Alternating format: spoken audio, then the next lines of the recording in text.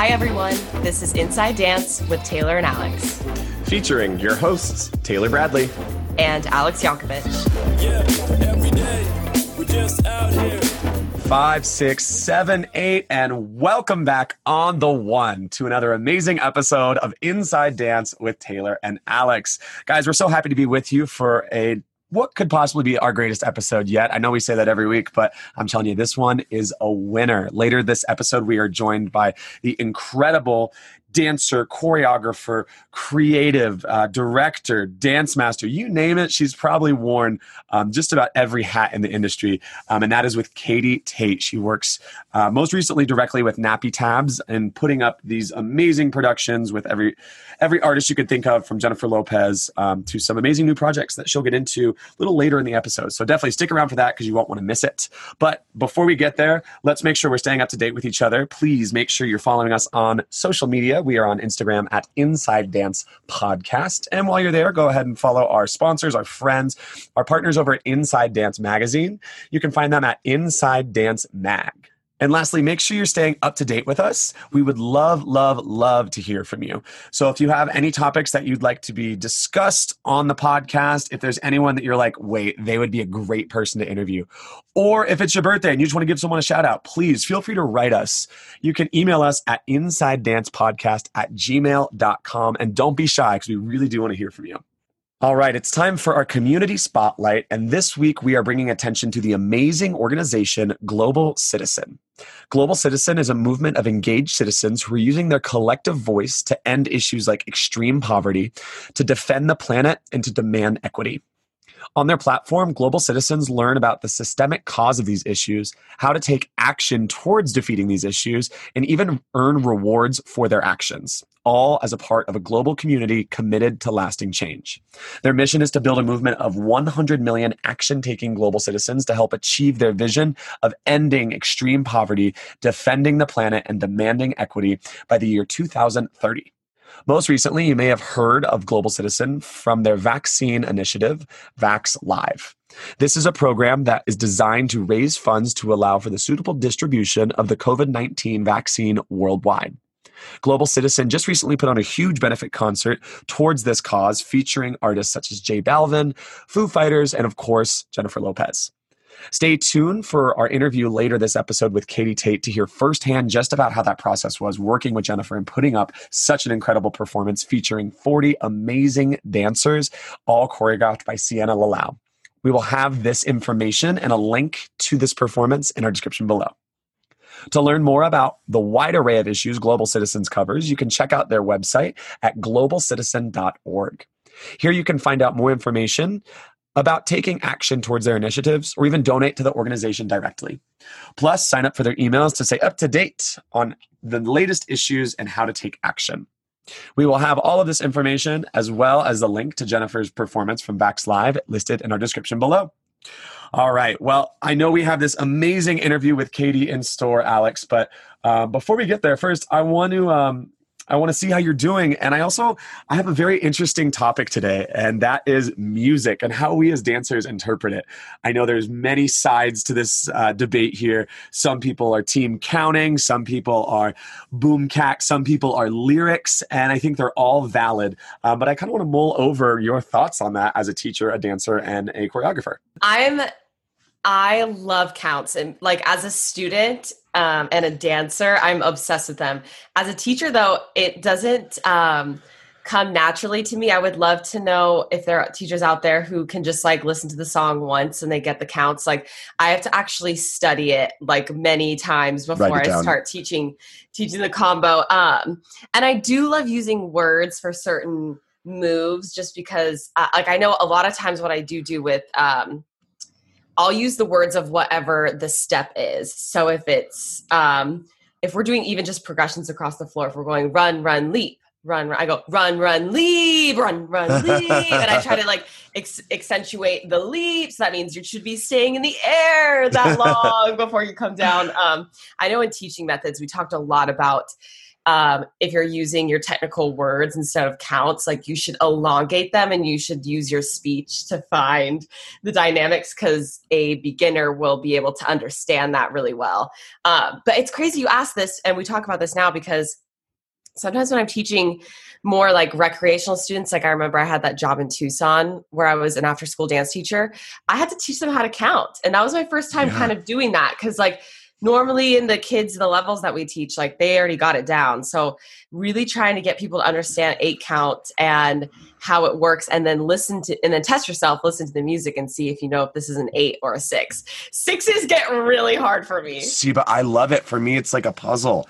It's like a game. Like when it's like really, I don't know, throw me a 7 count, throw me a 14.5 count. But no, you bring up a good point in that really it comes down to it's communicating, and it's a language that you're trying to express to your students or your, whoever you're dancing with, to understand the same material, right? So whether it's counts or whether it's music or whether it's sounds, it's how can you get on the same page to sync up your movement with the idea of either what you're trying to match it to, whether that be the music or something else. But something that I find interesting, and I think that you were touching on, is that there is so much more like 360, I feel like, expression when it comes outside of counts. Like when it comes to cleaning a routine or like having that same communication of knowing we're going to do this on this count, that's great. But I feel like you can easily get stuck there as well. And there's so much in between the counts and so much room for exploration in just sounds, right? So I feel like it's pros and cons, like Venn diagram, like what you can gain in cleanliness and unison. You can also find more like just what am I trying to say here? You see where I'm trying to go here? Yeah. The words are not coming out easily today. I want to ask you, so like for me, I find that I'm usually I love to hold 1 and I love to move on 2. Do you have any of those like nuances that you end up doing where you're like, okay, I'm going to do a move on 7, 8, repeat it on 1, 2. I don't know. Like, I always love to like hold 1. That's patterns. Like Patterns. I've always liked to choreograph on the and counts. Like I've always, like I was king of the ball change, I feel like, when I first started choreographing. Cause like, I feel like when you add that like, and aspect to things, it like brings excitement, right? Ball change, 1, like if you can like push the rhythm. So I'm a sucker for that. Sorry, no, you finish your thought. What I was going to say. But it's crazy how like there's certain musical patterns and accents that like will forever trigger songs in our head. I think I did a combo to Tainted Love recently. And like, what are the accents? 1, 2, 4, 5, 6, 7, 8. 1, 2, So it's crazy how like, even if you don't consider yourself like a counter or whatever, it's crazy how in touch with music we are and don't even realize it. Or one of my favorite games that we would always play, like our dance studio lock-ins, is like play 1 second of the song and guess what it is. And like to this day, I will always like, I can tell you exactly what song it is from the first like half of a beat. Yes, I love that. We're so attached to it. You know who really is a fantastic counter and accenter, if that's a thing, is Michael Williams, who I'm sure we'll have on at some point. But for his warm up, that little like the phrases he would teach, he's always using those and counts, and it's like you find so much dimension in the music that way. Because I do get stuck in like I just want to use 1, 2, 3, 4, and there's 1 and a 2, a 4, a 6. An 80 and a 1. Like, it's so crazy how we can. I feel like that's the closest thing we could be to like being an engineer, even though I am nowhere near that brain capacity. But I'm very grateful that we have that skill, because we're able. I say this actually all the time when I teach about how dance is so cool because we create dimensions in music that we normally think are there, but we make them there. We elongate something longer, and it makes that seem, it's just all an illusion. I'm passionate about it when I'm talking about it with you. So cool. No, well, and who is it? I think it was Jared Baker I was talking with, who's a good friend of ours from college. And actually, no, I remember it was Jared Baker and Guy Amir were having this conversation, and I was somehow a part of it.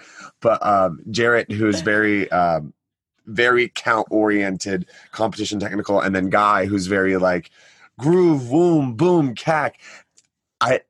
They basically were like, we're hearing the same thing. Like, we're hearing the exact same thing. It's just the understanding of how we're hearing it and how we're expressing that to one another. And yeah, I kind of geek out on like technical dancers versus non-technical dancers versus like tap dancers. I mean, you're your own breed of people because it's like you're the knowledge of rhythm and manipulating rhythms and then like volumes and pitches and sounds, that is like their toolbox, right? And then you throw on the actual like artistry of movement on top of that. But yeah, I geek out. Anyone that's out there that's a tapper, like, I mean, Alex and I both can tap, but like, those like incredible, like the people that take tap and music and dance and performance to another level.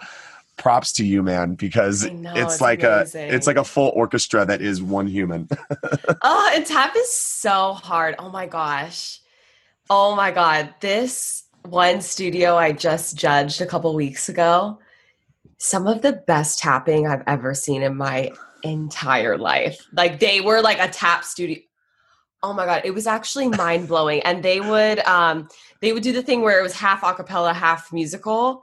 And when the acapella part started, it was like there was still music on. Their rhythms, their choreography, I mean, was so amazing, but their rhythms were ga-da-ga-da-ga-da-da, or like they would continue the beat of the song. So like someone did Here Comes the Sun. So they're playing the song, tapping to it, and then the song goes out and they go da-da-da-da, da-da-da-da, like they literally were tapping. That's so cool. They were composing the music, and it was a delight. And they had like 78 dances. And I was like, I don't even care. Like you were, oh my gosh, such good tappers. That was really cool. That was like, I was like pretending that I could do that too. And I definitely could not. Amazing. No, I love that. Yeah. Well, so takeaway from this week's discussion is counts amazing, beautiful, respectable, necessary, but also, again, I'm going to quote you, Alex. You have to know the rules to break the rules. So find the counts, acknowledge what they are, explore in around them, and then play with them. Also be like, forget counts. Yeah, exactly. It's so, God, it balances everything. It's like good to be strict about it when you need to be. And then sometimes you don't, but just be knowledgeable and be present. Be aware of it. Yeah. I love that.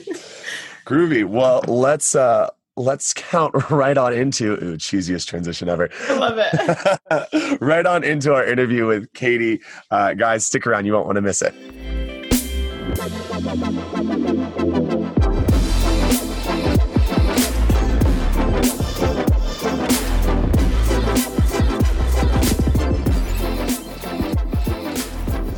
Hi, everyone. We have the absolutely incredible Miss Katie Tate with us today. We are so excited to be speaking with her. We can't wait to share with you all of the amazing things I'm sure she has to share with us. And I know Katie Tate, actually, she was my dance master while I was working at the Beatles Love. And I met her when I was auditioning for Cirque in Salt Lake City, which was amazing. And I just was mesmerized by her. And she has so much knowledge. So everybody, let's please welcome the incredible Katie Tate. How are you? I'm great. Thanks for having me. I'm very excited to be here with you guys today. Hi, Katie. It's so great to see your face. You look amazing. You sound amazing. And Alex and I are just so grateful to finally have you on our podcast. You've been at the top of our list for quite some time now. So we can't thank you enough for taking the time to be here with us. And I know our listeners are going to absolutely eat up everything that you're going to say. So before we get started, though, on a personal level, how have you been? All things considered. I mean, now we're opening up and getting back into dance mode, but how's this past year been for you? Yeah, it definitely feels like things are starting to get moving again. But I have to say, it's really been a blessing. And I hate to say that in some ways, because I know it's been quite a challenge for some. And I realize my privilege through the situation. There's people that are trying to pay their mortgages and pay their utilities and have food on the table, and frontline workers, many people that have put their lives on the line during this time. But for myself, I know that I'm privileged, and it's really allowed me the opportunity to kind of reprioritize and find some balance in my life that I'm hoping that once we enter back into the hustle of the industry, that I can kind of mix the two in a better way. So it's so important. I feel like we've all had that realization for sure. And like, I definitely have realized my privilege. And a lot of times, that is really humbling. That's what kind of brings me down to earth. And anytime I do get anxious or like, oh my gosh, I could be doing more, I'm like, wait, no, like things are exactly in the place that they need to be, and take advantage of this time to be learning new things. So I love that. That makes me so happy. Yeah, I think the honing of new skills is what we can really take away from that downtime that we had, and all the moments in the past where we're like, oh, I wish I had time to do this. I wish I had time to read this or watch this. And so I really have become more of a student during this period. It's been incredibly challenging, I think, for those that were just about to launch into this industry. And I feel so bad for them to like put myself in their shoes.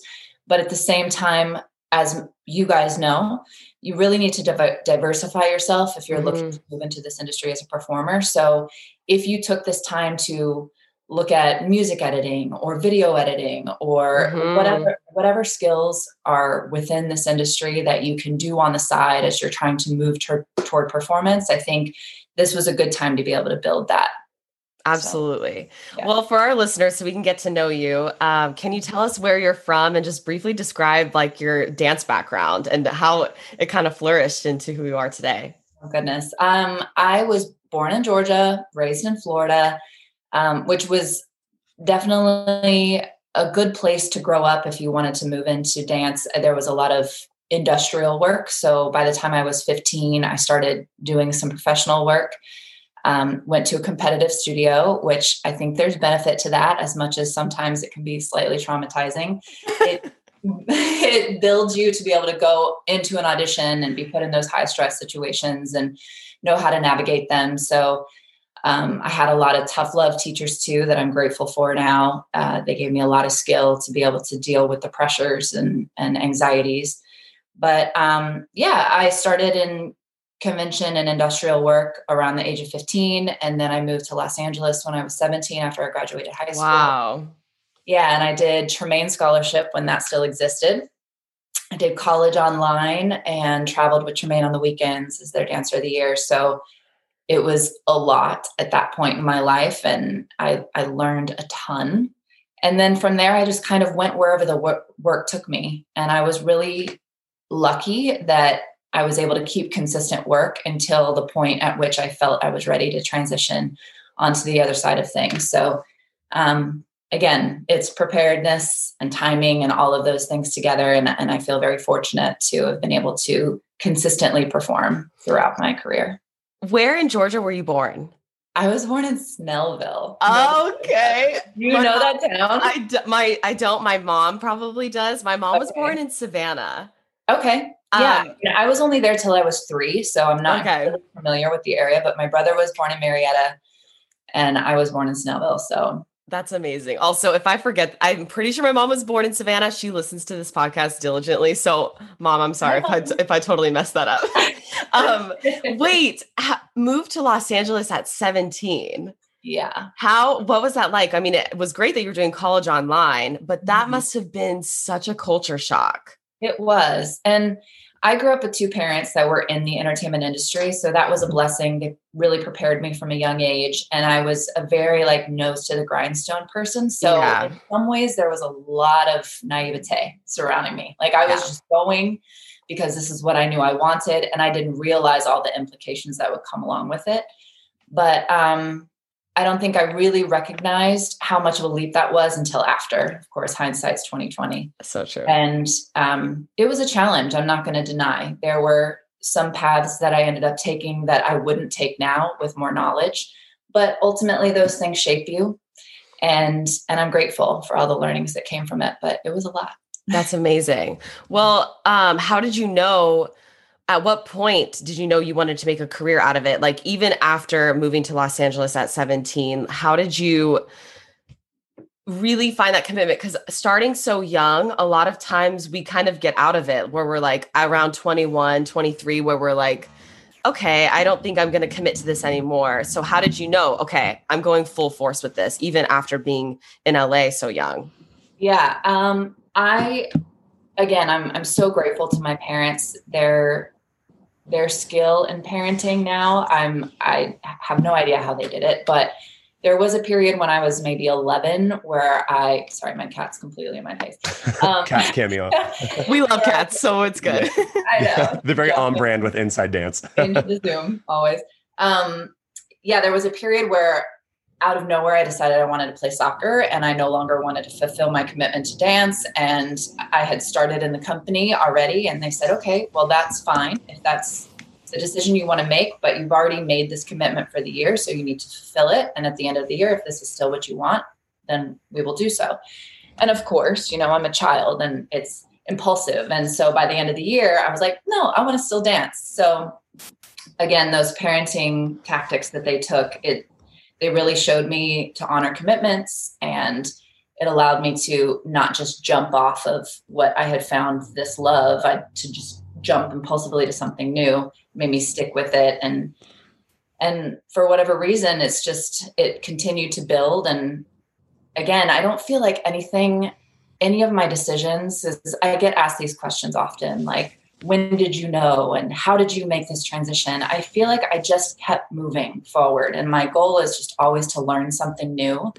It's not tactical. And as much as maybe there's something latently within me that makes these decisions and thinks, oh, I'm going to move to this because that's going to lead to that, outwardly or just at the forefront of my mind, I don't feel that. I'm just going to try to learn something new every time. And thankfully it's taken me on a nice path. So that's so true, because sometimes when you plan things, especially in the entertainment industry, like everybody laughs at you. Like nothing goes to plan. Nothing goes to plan. So moving if this last forward, year didn't tell us that, I mean, we're so out of control and we have to relinquish that control. And that's something we touch on so frequently throughout this podcast is exactly that, how things are out of control. It's so rarely your talent or something personable as much as it is your height, your hair color, your size, what size is the costume, right? And so to even think, like when you're in kindergarten, it's like, what do you want to be when I grow up? A dancer. Like you think about that in such like a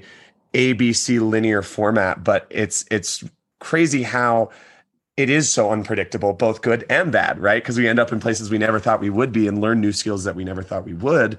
But yeah, I commend you so much on taking that approach to it of just learning from every opportunity, whether it's dance or not, So kudos to you. And I think that's... again, I don't know how many kudos I should receive because it was definitely unconscious.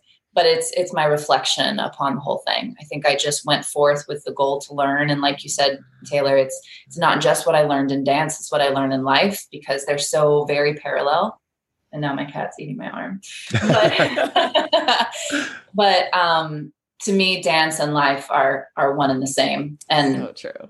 Very thankfully, it is my life. It's what I've been able to make. I've been able to sustain myself financially, and I'm grateful for that.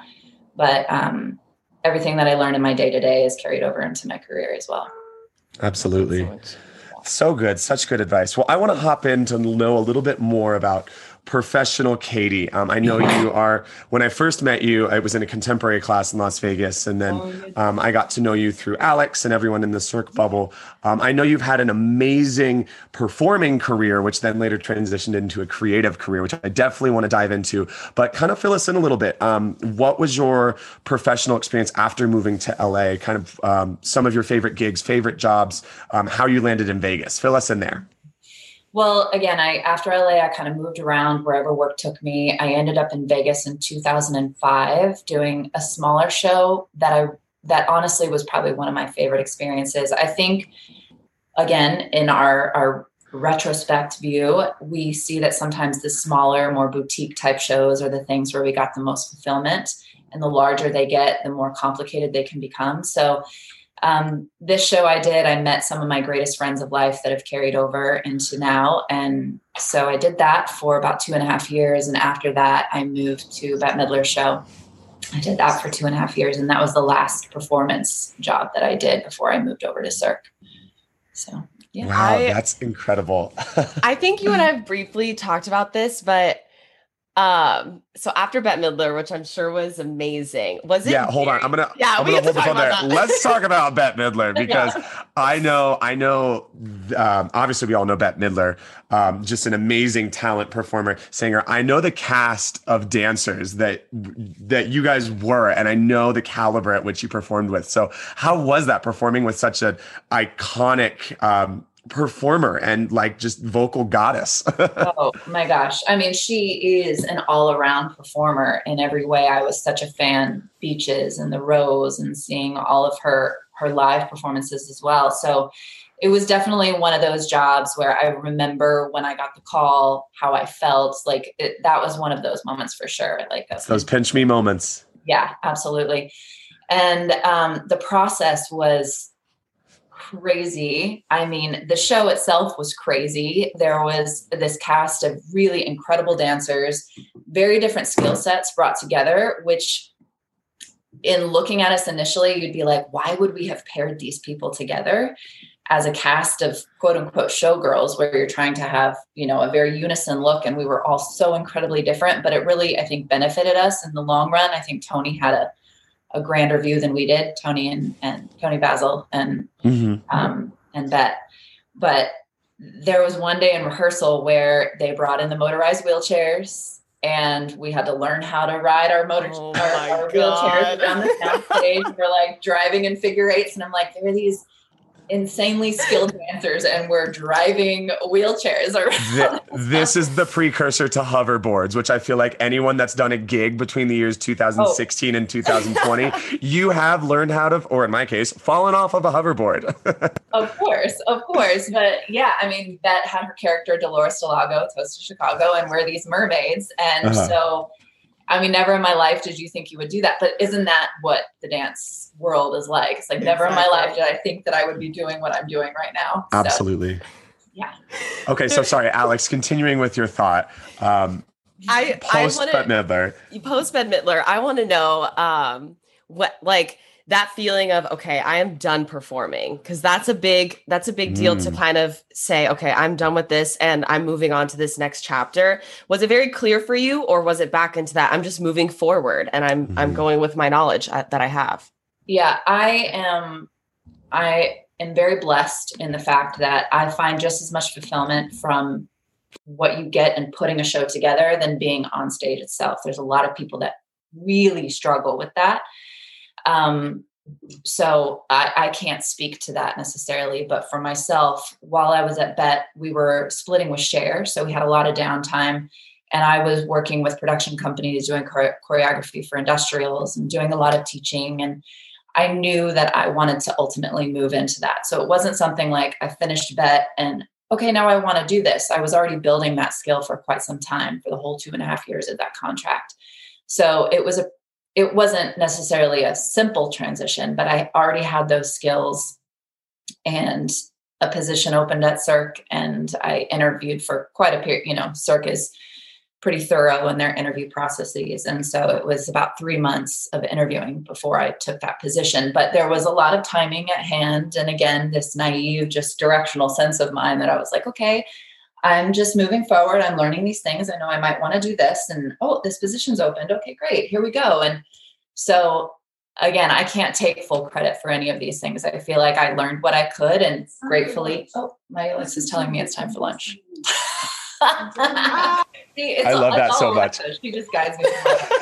But I learned what I could, and I was prepared as I could be. And gratefully, there was a position that opened at that time, and I moved into it. So I was blessed in that way, for sure. We haven't talked about this on the podcast yet, but I'm just going to talk you up a little bit.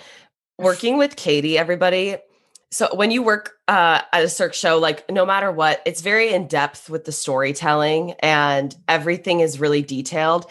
But now you've added the Beatles music and like their anthology into the whole show. So every single lyric, every single costume piece and prop is so vital to the show. And Katie knew every single lyric of every single song. You were never learning the choreography being like, why are we doing this? Like she knew exactly what purpose each thing served. And so it was just such a blessing to have you integrate us. And I know that was a crazy time because we were going through refresh. So we were learning old choreography and new choreography.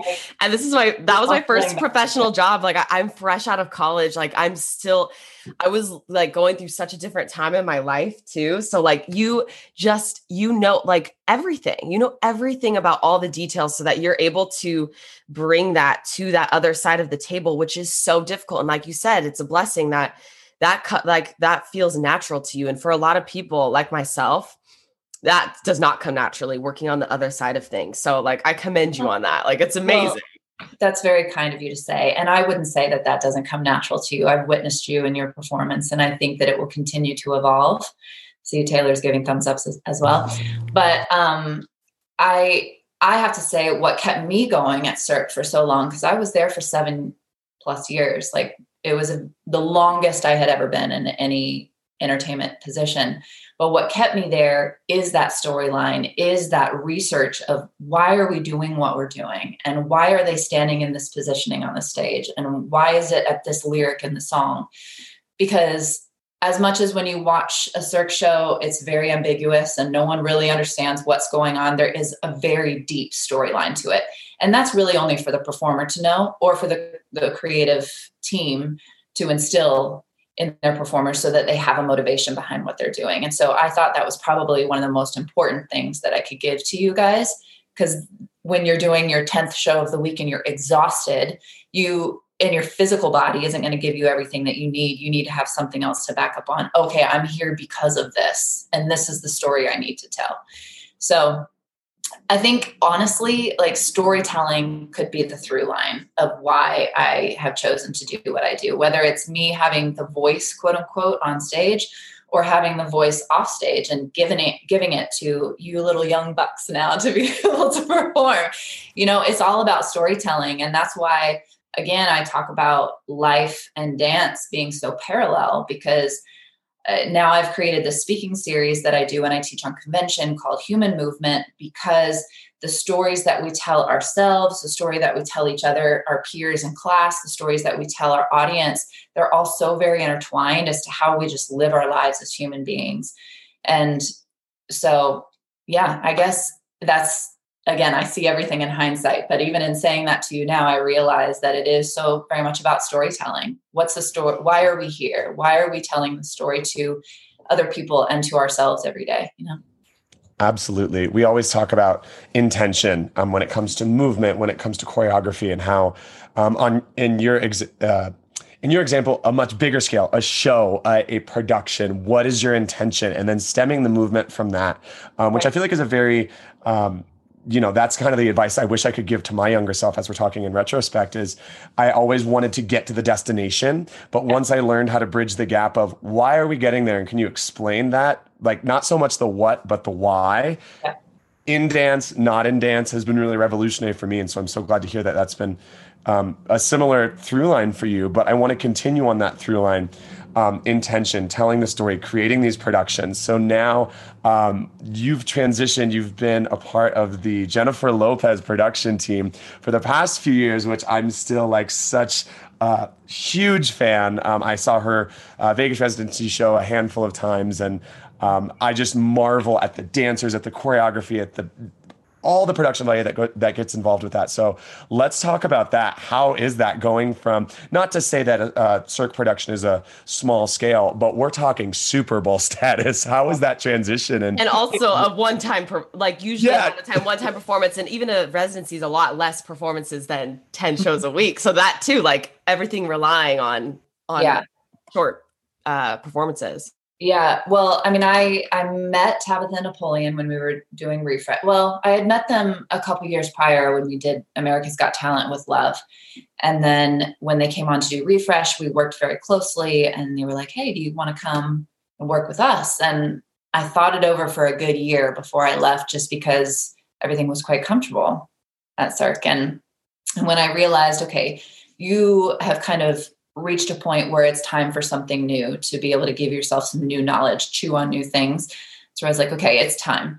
So I took that leap. And I think probably the most difficult part of it all that realizing we have such a advantage with at Cirque is we would have a meeting every week with the whole creative team, and we'd sit down face to face and discuss, okay, these are the things that we need to work on. How can we change this? And you'd get time with one another, where on shows that I'm doing now with Nappy Tabs and Jen or whoever else we're working with at the time, it's a brand new team, and you are communicating via email, and you have this like no amount of time to get it done, but you have to achieve, and you're working with people that have very high standards. And so it's a much more high pressure situation, I find.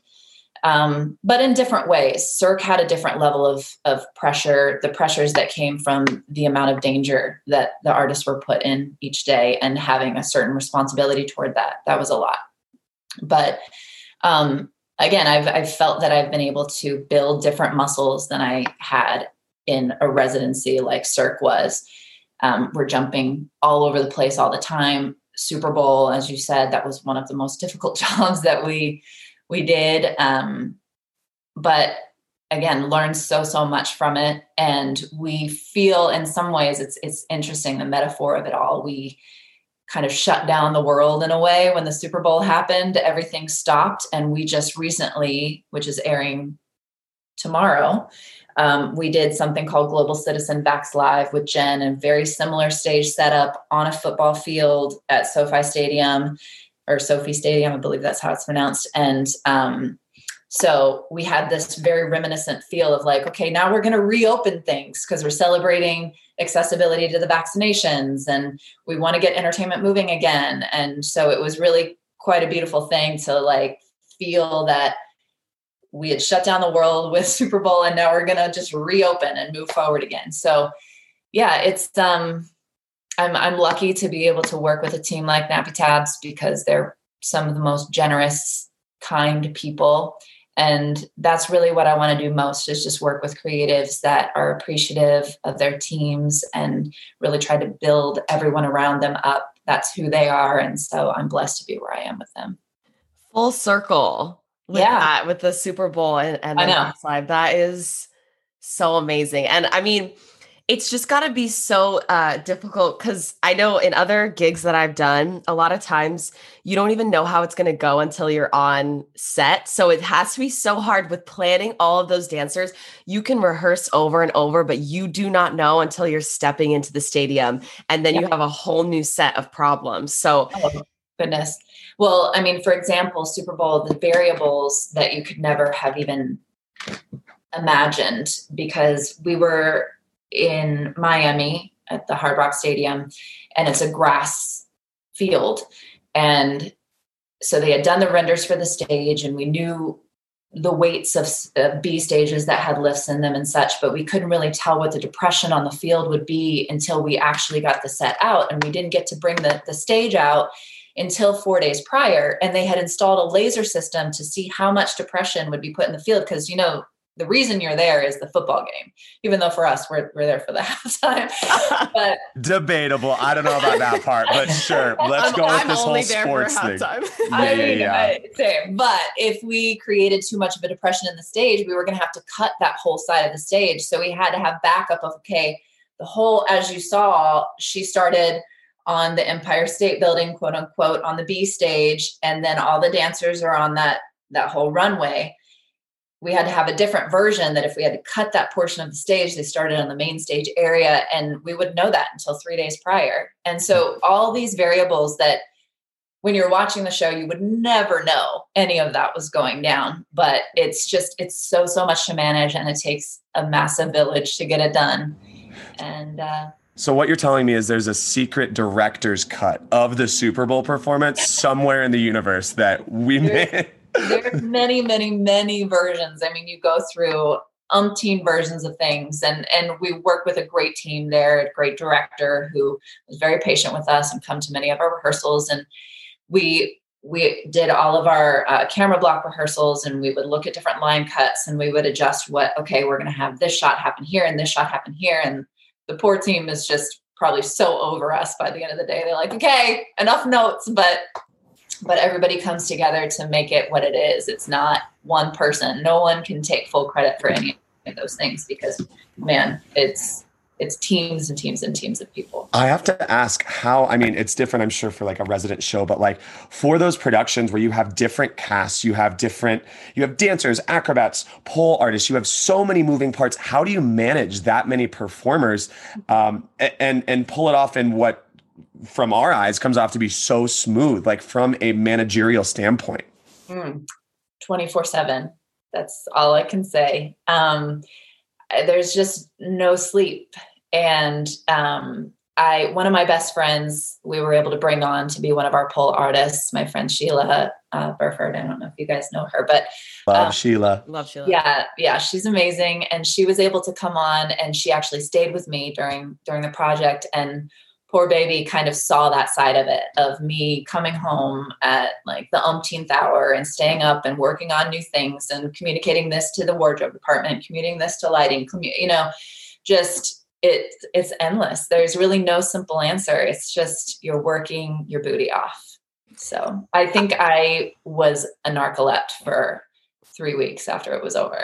I believe it. So I remember when we worked on Dancing with the Stars together back in oh my God, 2015. And like, I remember because Tamar Braxton, who was dancing in our piece, she got sick. And at the live show, she was coming in like in an ambulance. And I like, so you're saying that was no stress in comparison to Super Bowl. I remember being like, I can't believe like we're going to go on stage and like, she's going to be here last minute. Like, this is so, oh my gosh, like show business. This is crazy. And you were so calm. You were so calm. Oh, well, I mean, honestly, I feel like that's what the majority of the gig is. And I've said this before when people ask the question, so much of what we do is not necessarily creative. And you have to know that going in. When you go to move on to the other side of things, it's very managerial. A lot of it's administrative, it's communication, it's relationships. I'm sure. Logistical things. And then you get to do some of the creative stuff. And then you go back to logistics because it takes a lot to put together a production like that. Wow. Well, I mean, it pays off. I will speak for anyone that has ever seen any of the performances that you've been involved with. They are top-notch, jaw-dropping, incredible. So bravo to you. Bravo to the entire Nappy Tabs team. So we've talked about the successes. We've talked about all this hard work paying off. Hopefully you work hard, you play hard. Let's talk about Katie Tate's funniest, most embarrassing, like just like makes you laugh at yourself moment, whether that be as a dancer, as a creative, as a director. Let's dive into that one. I mean, honestly, Yonk knows I don't take myself very seriously, and I try to laugh at myself as much as possible. But I don't know what is one of the funniest moments. I mean, there's so many.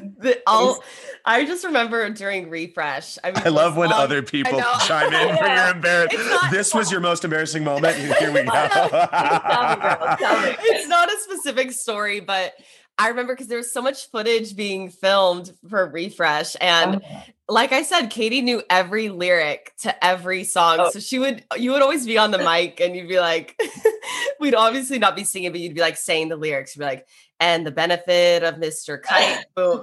Like, I remember there was so much footage of that. And I know. And Gianni made like an album cover of Katie Tate's version of Love. Yeah. I mean, it was embarrassing for sure, but yeah, I have. If that's the most embarrassing, though, I would say you have a rock star career, man. No. I have so many embarrassing moments, but I try to kind of forget them after they happen.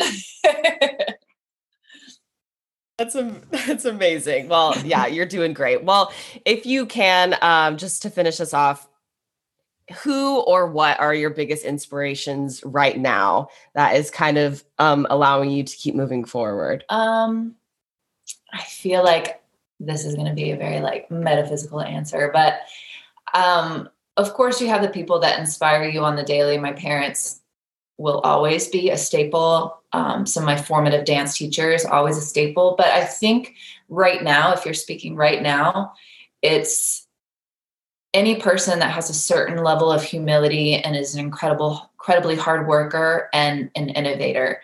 anyone that I come across. Because again, like I said, we enter into very different teams. I just wrapped a show a couple months ago that just aired last night called Legendary on HBO Max. And that's a very different group of people, a very different culture of people than what I would work with on a gen job. And so I'm inspired by the different ways in which people view the world.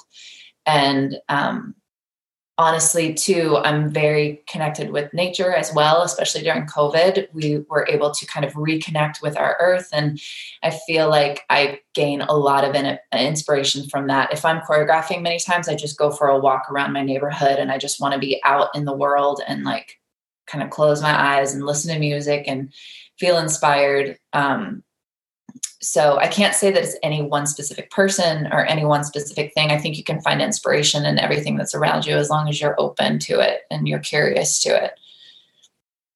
I love that. It's so true and hits home for me in that I always, when I think about being inspired, it's just the idea of knowing that it's okay to allow, or you're going to allow inspiration in whatever form that may be. And you run into those walls when you get to that point and you just kind of get frustrated in the lack of inspiration. But it's the constant search that I think is pivotal for anyone, any human, but any creative, any dancer, any performer, just being open to the inspirations that may not be so quote unquote literal around you. Right. And so I love that answer. So thank you, Katie. Yeah, of course. I one other thing I have to say with that is, as we progress in our careers, sometimes we can think that we have learned all there is to learn. But honestly, I think for myself, the more I learn, the more I realize I don't know. And so I want to become more and more humble as life progresses and see that there is so much for me to learn from everything that surrounds me. And at the same time, I'm teaching so much to people I'm teaching people how to treat me by how I treat them. And it's just a cyclical energy that's being given back and forth. And so that allows for inspiration. We can cut off our supply to inspiration if we lose that humility. My gosh, that's so true. That's so beautiful. Yeah. Well, we cannot thank you enough for taking the time to do this. Like, we really appreciate it. And it's been so nice. I love it. Thank you guys so much. I'm so proud of you both for taking on something new during this time where we've all had to slow down and taking some initiative you're able to share your experiences and the experiences of people that you've been surrounded by with the whole dance community. And that's a beautiful, beautiful thing. So thanks for having me be part. Of course. So and thank you for being an integral part of that. For our listeners, if they want to keep up with you, where can they find you, whether social media or in real life, in a dance class, excuse me. In real life. I'm on Instagram, KatieT8, I think is my handle. I'm not very good with all of that kind of stuff. But I don't teach regularly in Los Angeles and I don't teach regularly in Vegas anymore, but I usually post on my Facebook or my Instagram when I am. And then I teach on a couple different dance conventions, but usually I'll post everything on my Instagram whenever it's coming up. You guys definitely have to give her a follow. Her choreography is absolutely amazing. And Katie also has just this way of pulling things out of dancers. Like whenever I take your class, you're one of the few teachers who can like really pull it out of me. Like, you are really intentional with all of your students. So whenever she is teaching, you guys have to go take, because it's get really in that class. Experience. You will not regret it. Yeah, I love having you both in my class. We need to do it again soon. Let's do it. I'm holding us to that. But until then, Katie, this has been so incredible. Thank you so much for your time. And yeah, let's manifest that we can all be together soon. But until then, stay well, keep dancing, and we look forward to seeing what the world has next. For Katie Tate. Yes, thank you both. Mwah. Thank you. Lots of love. Mwah.